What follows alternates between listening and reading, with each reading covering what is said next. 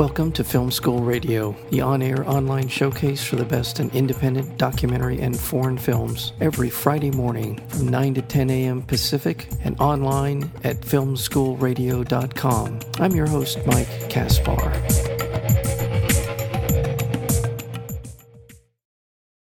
Lynn Falk's one-man band is a feature documentary that follows painter and musician Lynn Falks from the age of 70 to 77 as he struggles to be acknowledged for his achievements during the 7-year period chronicled in the film. Falks creates, destroys, and recreates a pair of large-scale three-dimensional paintings, one that cost him his marriage, all while trying to keep a toehold on the art market. With commentary from Dennis Hopper and George Erms, it's revealed how Falks has avoided selling his soul and setting a tone for the next 50 years of uncompromising up-and-down career and in the international art world, who is now being discovered late in his life at the age of 77, and no small part due to this wonderful documentary about Lynn Falks, and that would be Lynn Falk's one-man band. We are joined today by one of the directors, co-director Tamar Halpern, along with Chris Quilty, are the directors of the film. We're joined by Tamar. Tamar, welcome to Film School. Thanks for having me. Thank you. Thank you for being here. Again, I thoroughly enjoyed the Lynn Falk's one-man band. And I have to tell you, and I think it's sort of addressed in the documentary itself, I was not familiar with Lynn's work, and I'm pretty well up on music, and I'm not so much on art, but I feel like I know enough about the art world and was not familiar with his work, and I see now a little bit why I was not. Tell me a little bit, going back sort of the beginning of this process, putting together this documentary. What was it that drew you and Chris to do a documentary about Lynn in the first place? Well, Lynn is a one-of-a-kind. He's sort of an original L.A. bad boy in the art world, I think more so than any of the other L.A. artists, because he got himself kicked out of a few institutions that would have kept him really famous, because he speaks his mind and he refuses to follow any trends that the art market sets. He started out in the 60s making these landscape paintings of rocks that museums went crazy for, and 5 major museums bought them, and he was the belle of the ball, and he was in Ferris Gallery, and he had a one-man show there, and then he had a big one-man show at the Pasadena Art Museum. So in the 60s, when he was in his 20s, it really looked like he was poised to become an art star unequivocally, and probably would have made a great living if he had just stuck with making the same or similar looking art. A lot of artists who make it big in the art market often do it by having a recognizable look. It really helps with collectors to feel that they have sort of capitalized on that look, on that world that the artist has created. But Lynn felt he was losing his soul, and so he stopped making these sort of beautiful, peaceful, odd landscape paintings and started instead making bloody heads, these portraits with these gouged faces and, blood streaming down, and hidden faces of presidents, very political, angry, sort of revolutionary. And the critics and collectors just didn't know what to do with it, so they turned their back on him. That was one of the first of many times throughout his 50-year career where he did what he felt he needed to do, and the results were often disastrous, but he would always manage to destroy and then rebuild his career, which was mimicked in his artwork. We managed to document him from age 70 to 77, finishing 2 masterpieces, one that took 8 years and another one that took more than twice as long, because he constantly was destroying and reworking. Yeah, that's an amazing part of his story and the story in the film. But tell me a little bit about how did you know him? Was it you and Chris working together? What was it? How did you get to the point where he was comfortable enough to allow you into his life to do a documentary? Sure. Yeah, that is a big question, because we went into the inner sanctum of his world. Yeah. 2 things. One is he was my neighbor. I used to live downtown in the mid-'90s, at the brewery, before downtown LA experienced its rebirth. there were a few places you could live as an artist for affordably, and there were these communities that sort of took over groups of buildings, and the brewery used to be the Pabst Blue Ribbon Brewery. It's a great place to visit. A lot of people live there now. And back then it was a very bohemian place, and Lynn had just divorced from his second wife and had to sell their house in Topanga, so he landed at the brewery where he still lives today. And so he was my neighbor. We met. Immediately was charmed by him. He's an incredibly funny, articulate, self-deprecating, angry guy. So he's got everything, all facets covered in terms of sort of being a perfectly flawed, perfect human being. Yes. And, immediately everybody knew him also because he had come with some sort of notoriety because he had really broken through into the art world. He was owned by museums, but yet he, according to him, was being erased by the art history books. He was slowly being reduced to a sentence or an afterthought, or even in the case of the documentary The Cool School, which is all about the Ferris Gallery, which Lynn was very much a part of, he was left on the cutting room floor. So I cast him as an actor first in a film I made called Your Name Here. The film I made before that was called Shelf Life, and I had cast another brewery artist in it his name is Rick Ancrum. And it just was a great place for me to sort of, when I wanted to use non-professionals who I felt had something that they could add to a film, a quirkiness or, a uniqueness that I might not find in a casting call. I could look around at the brewery at all these amazing artists. So Rick Ancrum was in Shelf Life, and he did great. And so I worked up the courage to ask Lynn if he would be in my next film. And I was very nervous. I didn't know how he'd react. I only knew him, just sort of over coffee or at art openings, as a neighbor. And he said, I was hoping you would ask me. Oh, really? So, okay. Yeah, he was really happy that I asked him. So he, the film is called Your Name Here. It's currently available on a website called The Watchbox, and he's hilarious in it.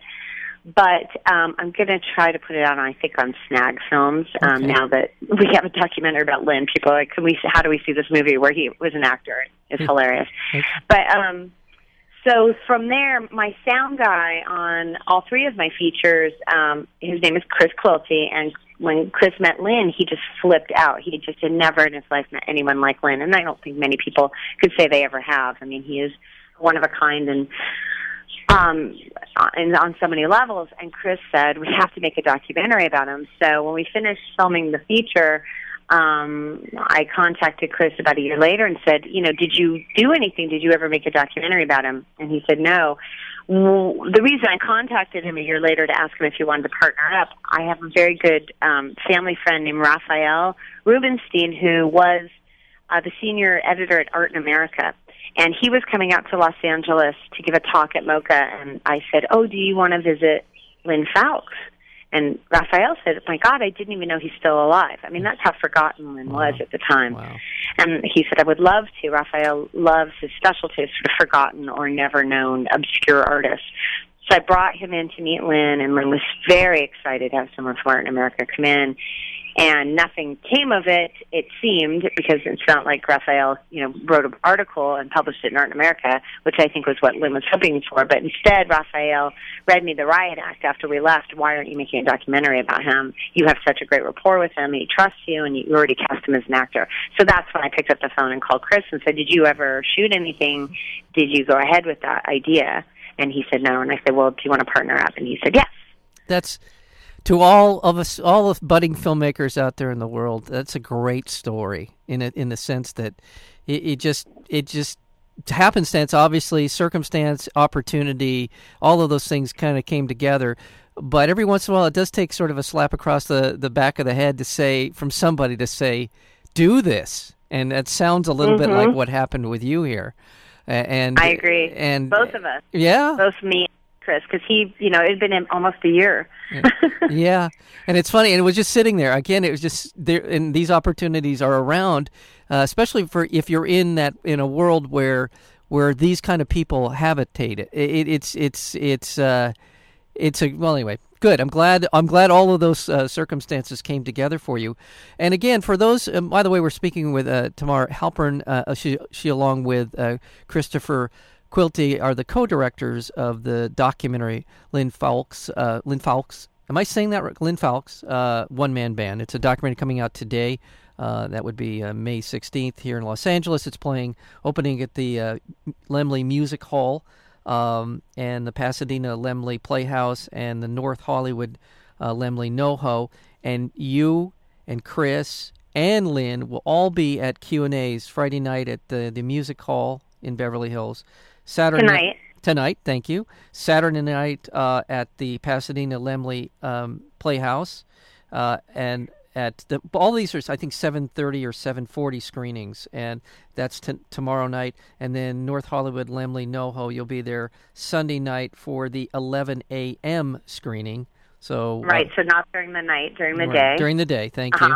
So and then night Pasadena, which is going to be, I think, a big one because a lot of people live in Pasadena who've known of Lynn for the last many decades and are really excited that there's been a story a film made about him. And that's the 7:30 screening, and the one in the Beverly Hills Music Hall is the 7:40 screening Saturday. And also, yes, okay, good.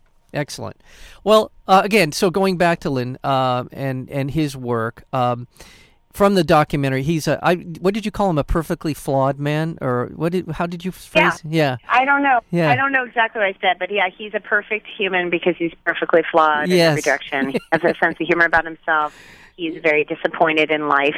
He's extremely talented, and he also is self-deprecating and admits to being a narcissist. It's very hard for him to admit it, but he does admit to it. And our film explores it's not just a film about a painter or a film about a one-man band musician. It's also a film about a human who has loved and lost love because of his dedication to his art.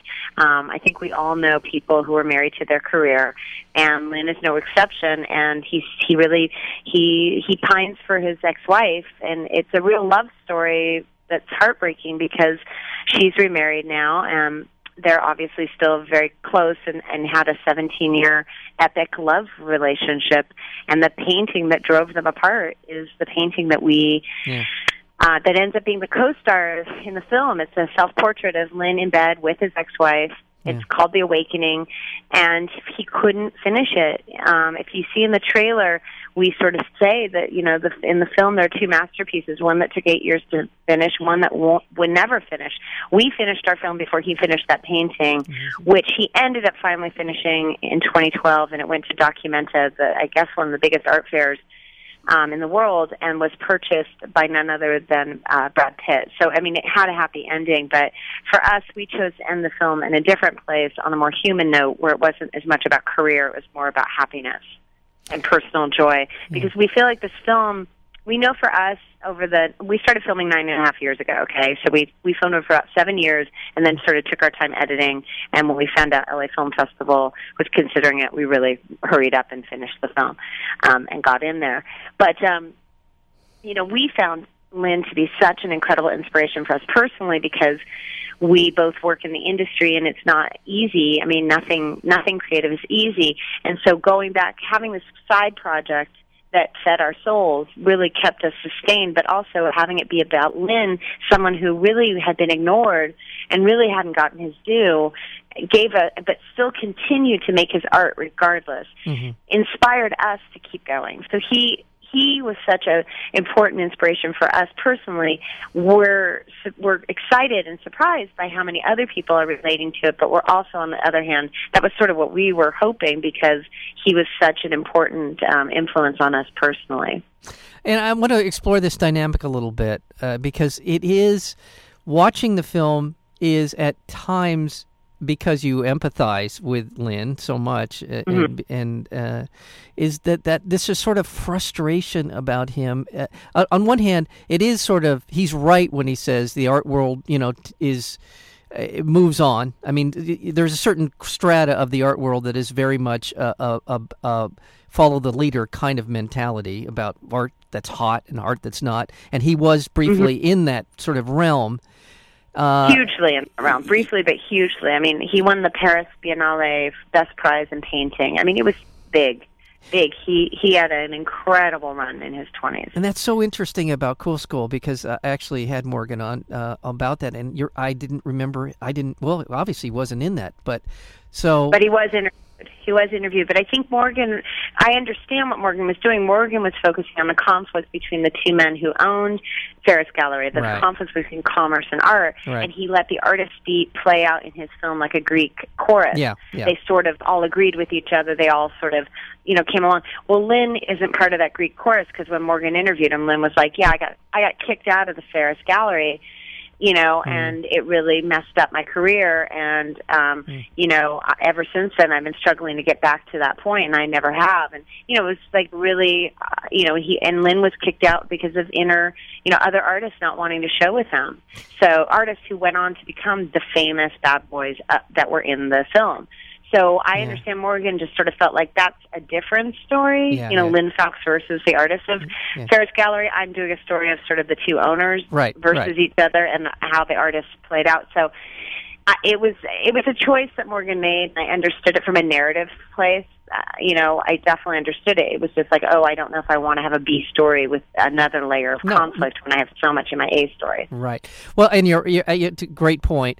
Again, I want to be fair here. I want to be fair to Lynn. I want to be fair to the people who I imagine have been a little bit frustrated with Lynn. I mean, granted that how much do you assess some of the inability to achieve a certain level of notoriety within the art world? How much would you assess to Lynn sort of, his iconoclastic sort of attitude about the art world? I'm trying to ask a question. I'm not sure if I'm getting to it correctly, but is there something? He is a person that does seem to frustrate people around him. Is that fair? Mm-hmm. Right? I mean, I think very fair. He sort of he just sort of makes choices that don't help him. Right. We have a lot of examples of that in the film. Like, for example, when he had his last band that he had before he became a one-man band.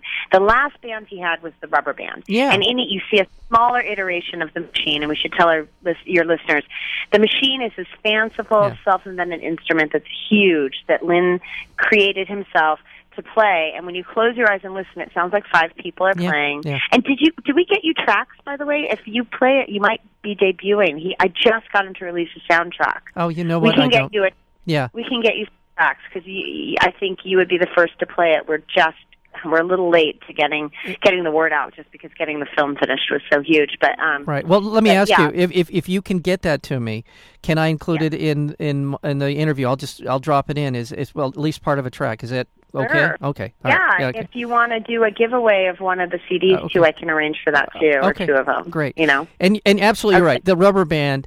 He's the guest band for Johnny Carson.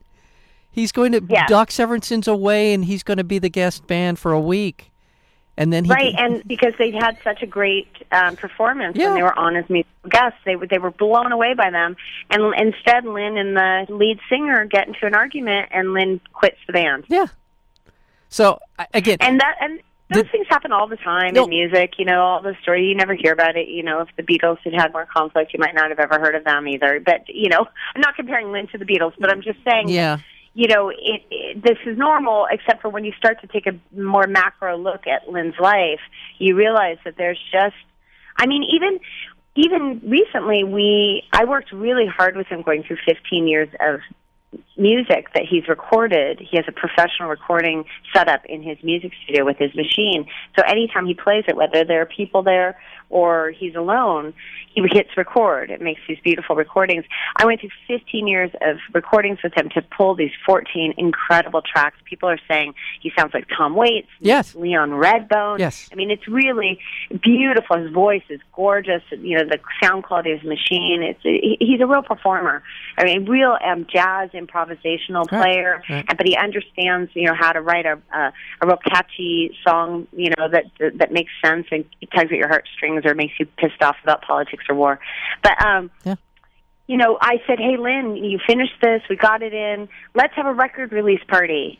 Like on our opening weekend, let me throw you a party. Let me do all the work and throw you a party. He says, nah, I don't want a party. Yeah. Well, and again, that's Lynn. Yeah, again, that's the strength. Again, one of the strengths of the many strengths of Lynn Falk's one-man band is this. What we're talking about right now. You do not shy away from this aspect. It's such an important part of his life.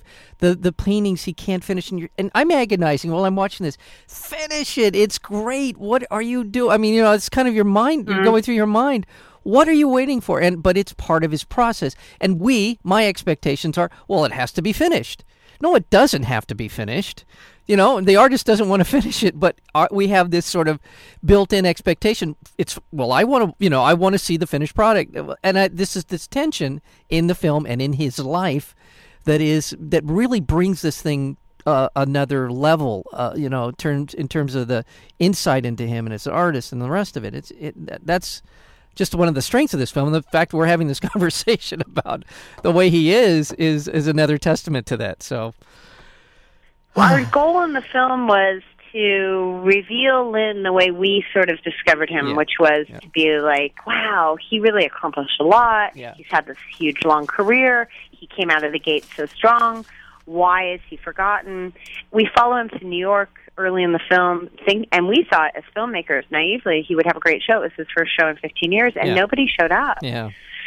And that's when we knew we had a story, because this great artist who had just finished this incredible 8-foot by 10-foot masterpiece, from the sky to the rocks at your feet, this three-dimensional tableau that relies on real shadows and light, but is only, a half foot thick from the side, an incredible feat to make something look that deep. And plus a bunch of other paintings that were in the show that were beautiful, and then nobody cared in New York. They just didn't care. That's when we knew we had a real story, and we spent the next 7 years trying to find out why. Yeah. Why was he not getting his due? Why? And everybody had a different answer. We interviewed Dennis Hopper. We interviewed, Paul Schimmel, who at the time was at MoCA. We interviewed former curators of Norton Simon, Michel Deziel. We went and spoke to art historians like Cecile Whiting down at UC Irvine. We really did our homework trying to find out who has the answer to why Lynn Fowlkes fell from grace. And no one had the same answer, and no one could speak definitively. Michael Duncan, writer for Art in America, couldn't say definitively what it was. Everybody said, well, it's a lot of things, plus things that are out of his control, plus Lynn's personality, plus the fact that he can't let go of his paintings. It just all converged. We couldn't find one moment. Yeah. But what we did note, especially with the Cool School coming out, was, wow, there's another example of Lynn being slowly erased. Yeah. He's not paranoid. He really is being erased, slowly but surely, or forgotten. Yeah. And erased implies someone is a conspiracy. Forgotten implies just the way things go. Yeah. And we couldn't figure out if it was erased or forgotten, if there was any paranoia involved. Dennis Hopper said no paranoia. Paul Schimmel said absolute paranoia. I mean, we just couldn't. And in the end, it didn't really matter what the answer was, because he was rediscovered and now has his due. We still use the tagline for the film that he's the most famous artist you never heard of. Yeah. Because once you find out about him, for example, the Hammer Museum put on this incredible retrospective put together by Ali Subotnick. She's one of the curators there. She's the reason Lynn was put back on the map, and finally was able to eclipse his former self in the 60s when he was this young kid just coming out raw and winning awards and getting one-man shows. He had never done that well until Ali Subotnick came into his life and said, you're incredible. I don't know why no one's noticing you. I'm going to first she put him in a group show called 9 Lives at the Hammer. And it was gangbusters. He was the showstopper. There were 9 artists. He was the one everybody was flipping out on, because you go into that first room, it was Lynn Fowlkes' work, probably about 20, 25 pieces spanning 40 years. Right. It was jaw-dropping. Yeah. And once people saw what that one room looked like, then the Hammer knew, with Ali's, under Ali's supervision, they had to do a retrospective and fill many rooms with all his work. And it was even more jaw-dropping. I mean, people couldn't believe it. Art in America called it the best show of 2013. It went to the new museum in New York. It's now in Germany. Everything changed for Lynn because of Ali. And that was an interesting thing we discovered as filmmakers, as storytellers, that every artist needs a champion. Yeah. And that champion needs to have some element of power. in order to effectively champion the artist. Yeah. And of course, it helps if the artist has talent, in which this case, Lynn is made of talent. You know, we've all seen artists who are somewhat mediocre but have very powerful champions, you know, catapult to fame. But I'm talking about when somebody actually is talented, and there are a lot of talented people out there who have not been discovered. And the discovery process is a champion with power, and Ali Sabatnik was that person. She was a champion, and she was a curator at a major museum. And so she put him back on the map, where he was left probably at the age of 28. All right. Listen, I'm out of time. I have to go. Thank you so much, Lynn Fowlkes, the one-man band, the greatest artist you never heard of. We've been speaking with the director, Tamara Halpern, as well as the co-director, Chris Quilty. Thank you so much for being a part of Film School. Thank you. Thank you.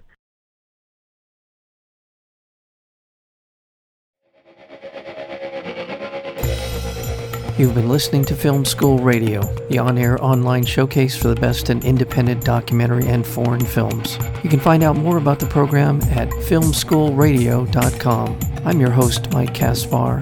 Thank you for tuning in, and we'll see you next week with another edition of Film School Radio.